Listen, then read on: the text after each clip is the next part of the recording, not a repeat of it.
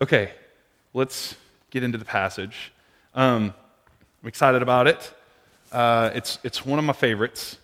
I say that often, but this one really is one of them, I think. But let's turn to Matthew 20, and we'll get in there. We've been talking for a couple of weeks about kind of what the first shall be last and the last will be first, kind of what that means. And again, how it's not a true juxtaposition necessarily, but rather it is just a new non-system of what first and last mean. So again, it doesn't mean if you'll just be last all the time, you'll get promoted to first. Or if you're really good at something, sorry for you, you're going to be last in the kingdom of heaven at something. It's not that. It's not a flip-flop, okay? It is rather a non-obeying the system of the world that places an order of things and has winners and losers and a status, okay? So again, we have that, and we're going to show it again today in the second half of the passage we're going to read. But I'm going to start in verse 29. And it says this, "And as they went out from Jericho, a great crowd followed him. And behold, there were two blind men sitting by the roadside. And when they heard that Jesus was passing by, they cried out, 'Lord, have mercy on us, Son of David. Lord, have mercy on us, Son of David.' And the crowd rebuked them, telling them to be silent, but they cried out all the more, 'Lord, have mercy on us, Son of David.'" Now, let's just talk briefly about the first part of this passage. So, who is the they? Who is Jesus going with out of Jericho? What's the group of people like? There's not a lot of wrong answers on this one, to be honest. So you can. Right, disciples in a great crowd. Who's in the great crowd? What's the great crowd look like? It's like the who's who of the community? No, it's not. So they're like neediest of the community. I know Holly's prayer, part of that was that God is in the soup kitchens of the world and the places of this and the places of hurt and the places of damage. Those are the people following Jesus right now, okay? So again, we need to remind ourselves that Jesus' movement wasn't attempting to be famous, popular, or the best and most known, or he would have done it very different. It would have been done really, really different if Jesus was attempting to be known, right? Because right now he's known among the least of these, and that's kind of who's going with Jesus right now. So it's got his disciples, who again, let's remind ourselves of who they were. They're not superheroes of culture right now, okay? They're young, they weren't invited to school because they weren't smart enough, and they worked with their fathers, taking over their careers because they didn't have a lot of promise. Okay, that's who they were. One was a zealot and had probably been a part of murder plots and assassinations. One was a tax collector, a traitor who swindled his own people. This is not the group of who's who's, okay? Well, the least of that group starts screaming when Jesus comes through town and he says, "Son of David, have mercy on us." What is the big deal about him being called Son of David?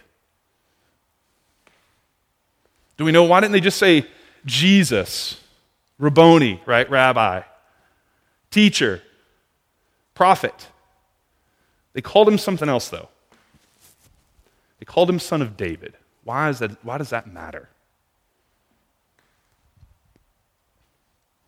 You can answer.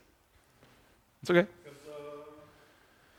the kingship, the lineage of Judah, like it's a prophecy that I think they're referring to the prophecy, right? Referring to him as the Messiah, the Christ. If you remember, way back in the first of Matthew, there's another blind man who is the first one to see who Jesus is, right? Calls him something similar, calls him Son of David early on. I think it's ironic that the blind are the first ones that see. Later, we're going to go through, and Jesus is about to enter this triumphant entry into Jerusalem, and they yell things, but then when the crowd says, "Who is this?" they call him the prophet. A prophet from this other town is here. The magician guy, the one who has authority when he speaks, but they don't even call him the Son of David like these two blind men. And so they start screaming, "Son of David, have mercy on us. Son of David, have mercy on us." And everyone in the crowd's telling them to be quiet. Jesus has other things to do. And here's the way they saw these two men, okay? They saw these two men not just as someone who had a deficiency or a disability, or even more derogatory, they saw them as people who deserved it. The religion and the culture of that time was, if you had something like blindness, if you had any sort of disability, if you had an issue with your life, if you had skin disorder, leprosy, or any other thing, it must have been something you've done or something your parents sinned and did. That's why you have this. You deserve it. It's not that everyone just has these things fall upon them. It's no, there's a reason. I'm healthy because I'm more righteous than the one who's not. That was the view and the common conception of culture in that day. Very common. It was pervasive through the poor, through the rich, through the powerful and the unpowerful. The people who had, even these blind men, probably searched their life wondering what they did. It also says later, we'll get to it, but their sight is restored, meaning they probably were able to see at one point in their life and then lost their vision. So again, they would probably every night going to bed wonder what in the world they did. Or they might remember something, like we all do late at night, that we wish we could take back. And they think, man, I did this to myself. I deserve this. There's a reason I'm blind. It's because of me, or it's because of my mother, or my lineage. My dad did something. Because surely I wouldn't just have this happen upon me. I did this. Would be what they thought. So again, them begging Jesus to have mercy on them means more than, hey, do a magic trick for me. It's forgive whatever I've done that's made me this way. Something has caused this. It's probably me. Can you just look past it and have mercy on us? That's their cry to Jesus. And Jesus walks up to them, parts the crowd that's rebuking them, and it makes them scream all the more. I like them for that, right? The crowd's like, this is not the time, fellas. This isn't it. Jesus is on his way to do something important. He's been talking about it forever, right? This is the final week of Jesus' life. They don't capture hold of that yet, but this is it. Jesus is on his way. It says earlier, he sets his face like flint towards Jerusalem to die, and he stops for these two blind guys who are screaming, please have mercy on us. And it says this, the crowd rebuked them, told them to be quiet. They cried out all the more, and stopping, Jesus called them and said, what do you want me to do for you? What do you want from me? What do you want me to do? And they said to him, Lord, let our eyes be opened. And Jesus, in pity, touched their eyes, and immediately they recovered their sight and followed him. I want to talk about that phrase Jesus asked them, this question. Because every time I've read this story, before like this week and last week, I've thought of this story as this beautiful picture of this humble Savior coming into town. Because it's right before the next passage we're going to read, like right now, about him riding into town on a donkey, which is not how the king should enter a town, right? That's what he does. So I picture this just being a part of his like humble kingship and how beautiful it is. It's like have mercy on these two blind, and they will be beggars at this point in culture. They don't have work. Again, they're outcasts from society. They can't go into parts of the temple, by the way, because they have a disability. They're not of pureness, right? So they can't even go into worship in the same way everyone else. They're ostracized from their actual culture and their self. Their self is broken by their being ostracized. Ostracization? What is that word? Ostracization? Is that a word? We're going to go with them being ostracized, because I don't know the word. So, but they're broken because of that. And I've always just thought it was super beautiful that Jesus comes and makes that right with them. I've always been like, man, it says so much about who Jesus is, how humble, about who he sees when he's on his way to something important, right? We talk about all that. But I was stuck lately thinking about Jesus' question. What do you want me to do for you? And I haven't let myself ask that question of me. I haven't ever, I have, but I haven't thought that Jesus walks straight to them and gets in their mess and in their life, face to face, and says, what do you want? What can I do? What can I do to better your life? What can I do that you desperately want, that you need done? And I think we have this thing. We all have a something that if we were really pinned down, if we were really honest with ourselves, and we were really at a desperate point, and Jesus said, "What do you want me to do for you?" we could blurt out a thing. We could say, "Please heal this, I need it." I mean, I remember what it would have been when Tovin was 3. Tovin was 3 and had his first asthma attack, and it was awful, super scary. We're in the bed, and he's like struggling breathing, and we don't know when's like asthma or when he's sick. We've never had this happen. Neither me or Lily don't have asthma. We don't have any of this. And he's heaving, and I'm like, okay, it's time. We're going right now. And he and I get in the car, and we fly to Dell Children's, which is close to me, luckily. And he still remembers, the part he remembers about that is like, remember when you didn't stop for a single red light? And I'm like, yes, I do. I remember it too well. We go in, and I expected like, hey, we're going to wait a while. My son doesn't feel well. He's not breathing well. So I was prepared to wait, but I wanted to get there quick. Their urgency and the nurses freaking out, getting a doctor there in like 1 minute really made me nervous and really made me uncomfortable. How like all the monitors went on and everything happened. And I asked, do you think, when do you think we'll be able to go? And they're like, next week? No, he will be here. He cannot breathe right now. This is not good for you.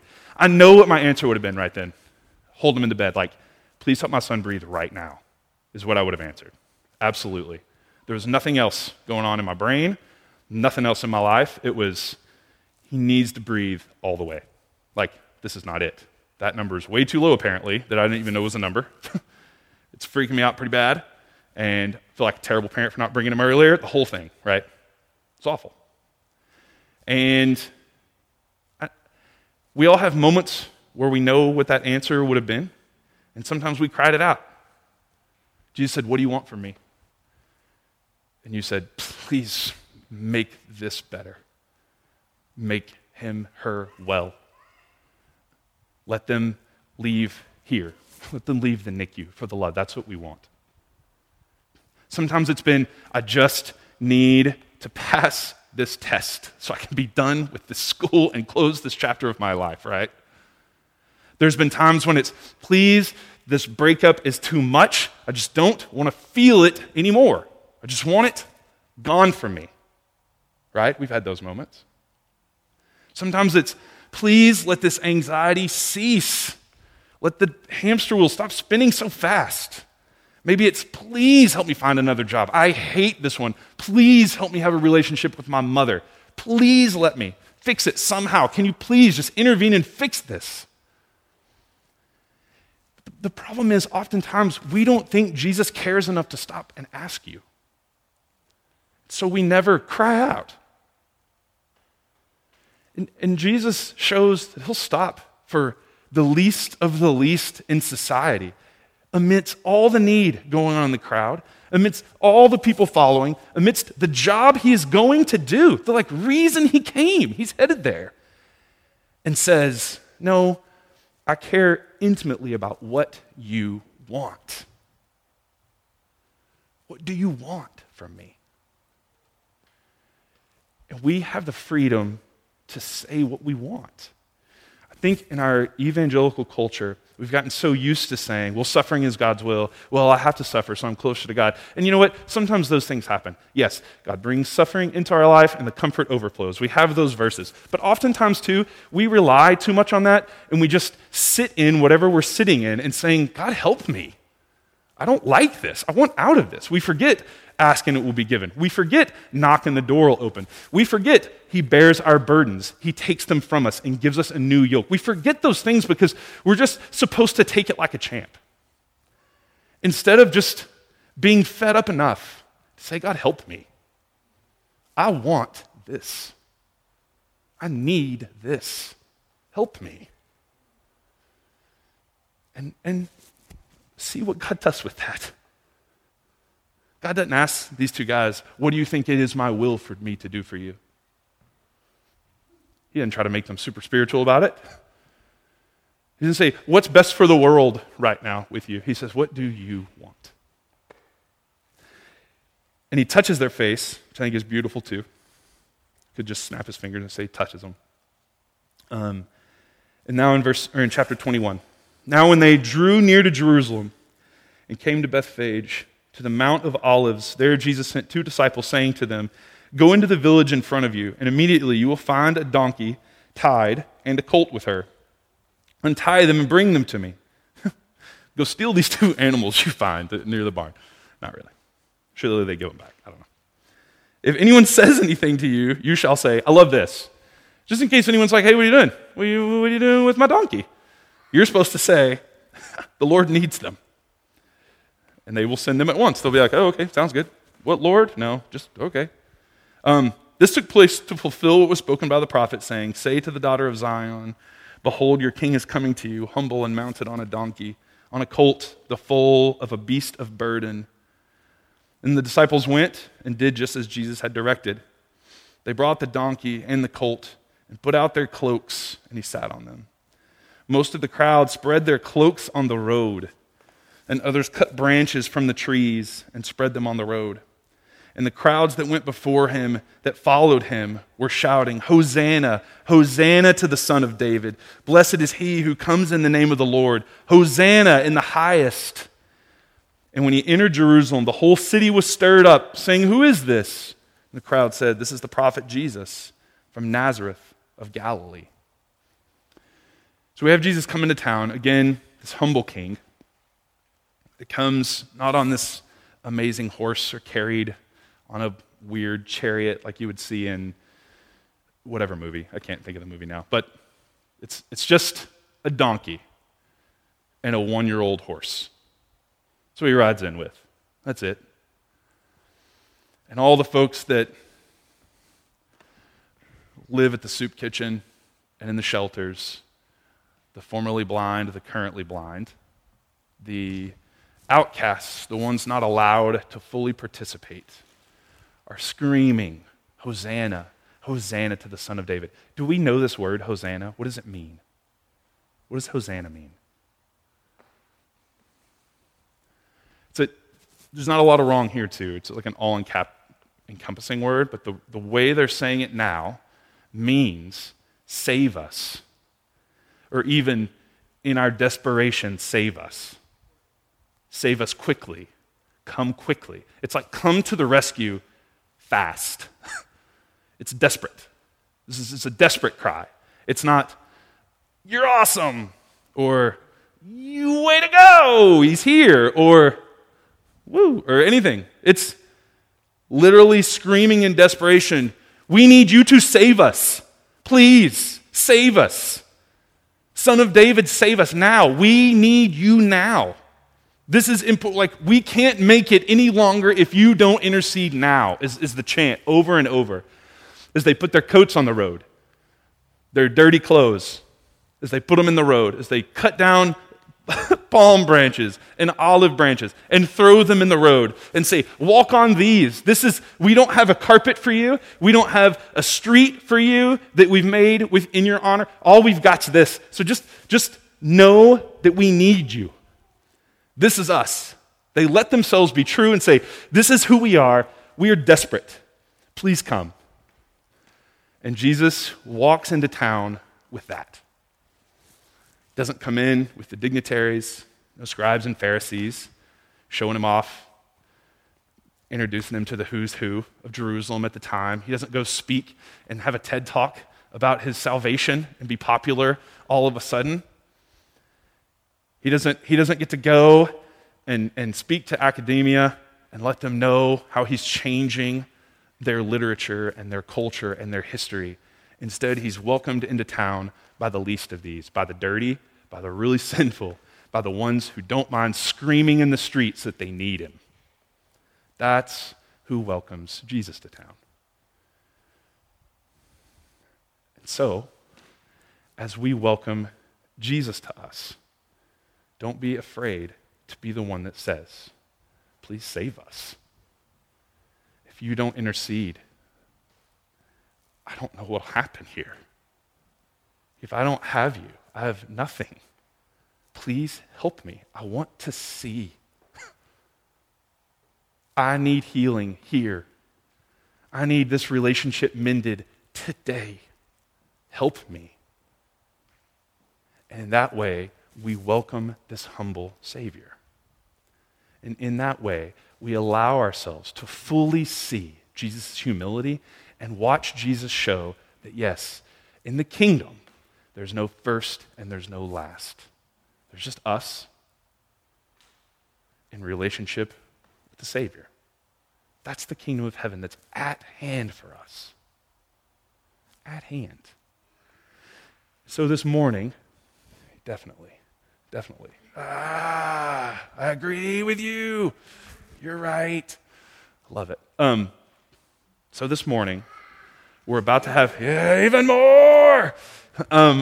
We're about to have communion together. And what I want us to do is I want to invite you before communion. I'm going to pray for us, and then we're going to have a liturgy of response up here on the screen, and then we're going to have 2 songs. And when you feel like the time is right, we want to invite you to come up and get the cup and the bread and enjoy communion however you see fit. But first, I want to invite you to stand with me. We don't always do this. Stand with me, and we're going to ask, if you want to participate in this, I just want you to know that through whatever means you need to hear it, I want us to hear God saying, "What do you want me to do for you?" It's okay to hear that. It's okay to give an answer, to have an answer. And for us to even have some sort of mindset, whatever we can muster, that might quietly say, "Hosanna, Hosanna. You're welcome here, Son of David." And allow ourselves to do that. So I'm going to pray, and I'm going to be quiet for a bit. I'm going to say amen, and then we're going to enter our time of response. God, I know that it is too easy for us sometimes to pray for every other thing than what we feel we need the most. Mostly because it's hard to confront, or we're just too desperate and feel like if you don't answer, what does that mean? or if I can't muster up the faith, or who knows what it is for us. But often we don't hear you walk to us and say, "What do you want me to do for you?" So right now, I pray that we would hear this deep down and give you our answer.